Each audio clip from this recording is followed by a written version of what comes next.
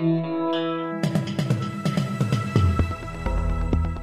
listening to the Batuta Advocate's weekly news wrap on Desert Rock FM 96.5. Welcome back to the Batuta Advocate weekly news bulletin. Pointy end of the year now, heading right towards Christmas, full steam ahead. You should be getting into your Christmas shopping if you haven't. Batuta Outfitters in town, batutaoutfitters.com online. Now, of course, you're joined by myself, Clancy Overall, editor of the Batuta Advocate. We've got editor-at-large Errol Puck. How are you, Errol? Good, mate. Good, mate. How are you going? I'm good. I'm still shaking off a bit of the jitters from the Christmas party we had out in Lake Batuta. That was a bit of fun. How are you going, young fella? Wendell, you went a bit mad, actually. Did lose it a little bit on the piss there, which I've apologised to you guys for, and it won't happen again. You did come good, though, but you did come good by going to the chemist after it was shut and you broke in through the window to get Clancy's insulin. I did, yeah, and police aren't going to press charges. No, because he just went a bit too hard on the rums this time. Yeah, I know. I should have prepared myself. Lucky we took had the varnish off that pancreas of yours. Well, lucky we had a unruly drunken youth with us to solve the problem. They always say, lives and learns. Lives and learns. Should we get in the news? Yes, what's in the news? Well, the big national story this week, it's been the unfolding spat with China, and our trade minister has screamed, Jesus Christ, what don't we export to China, as the list of affected industries grows. Yes, it's getting worse and worse, this spat with China, and it's left the Federal Trade Minister, Simon Birmingham, in tears this week as China slaps tariffs and export bans on more and more Australian products.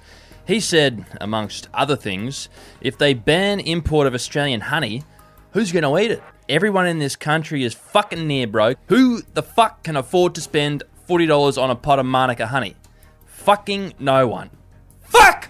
Quite emotive language there. That is exactly word for word what he said. And the list does go on and on of the products our biggest trade partner is already boycotting.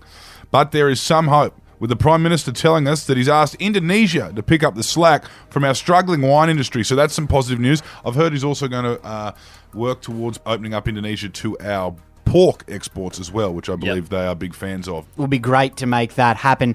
In some news from the United States of America, Donald Trump has posthumously pardoned American hero Hans Gruber. Yes, US President Donald Trump has begun issuing a flurry of pardons during his final days of power, as was predicted by political opponents and analysts and media pundits.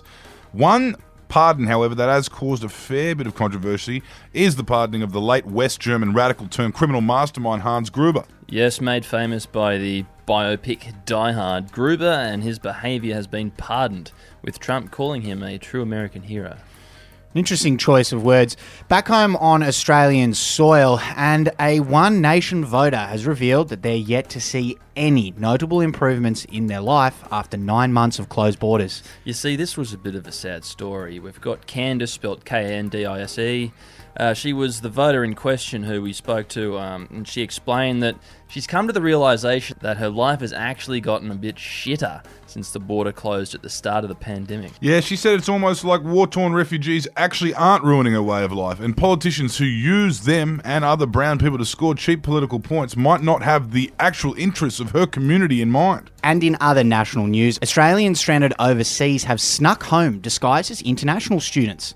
Yes, if you are listening to this outside of the country, stranded as an Australian citizen, you may as well get your best Supreme shirt on and find a way to get home via Darwin, of course.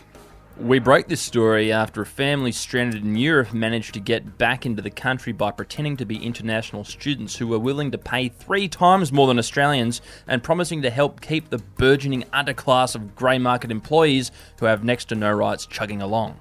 And Dan Whitford left a comment on that story with a little tip for anyone else who can't get home that way. He said, I understand pretending to be a hot 20-something au pair also enables safe passage. Just ask for Peter when you get to the passport check. Yes, but you will also have to spend a couple months working for the biggest wet noodle in Australian sport. You might even have to hold his child, who knows? Some good sports news now, and Australia is rejoicing at the news that 3-on-3 has also been added to the list of Olympic sports. Yes, exciting time for our nation and our scrappers, with breakdancing, surfing, skating, all being added to the list of Olympic sports ahead of Paris 2024. The International Olympic Committee has caved and finally allowed 3-on-3 punch-ons. But they still haven't revealed whether alcohol will be classified as a performance-enhancing drug for the event. but Australian power brokers and our brown liquor industry are reportedly pushing very hard for it to be allowed.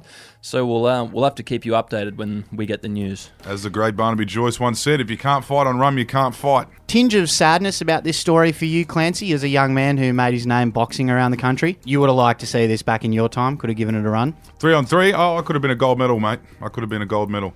Could have been a world beater, if it wasn't for the, obviously, slip disc in my back and, everything that happened after the Batuta Ponds riots, everything that happened there. A tale as old as time.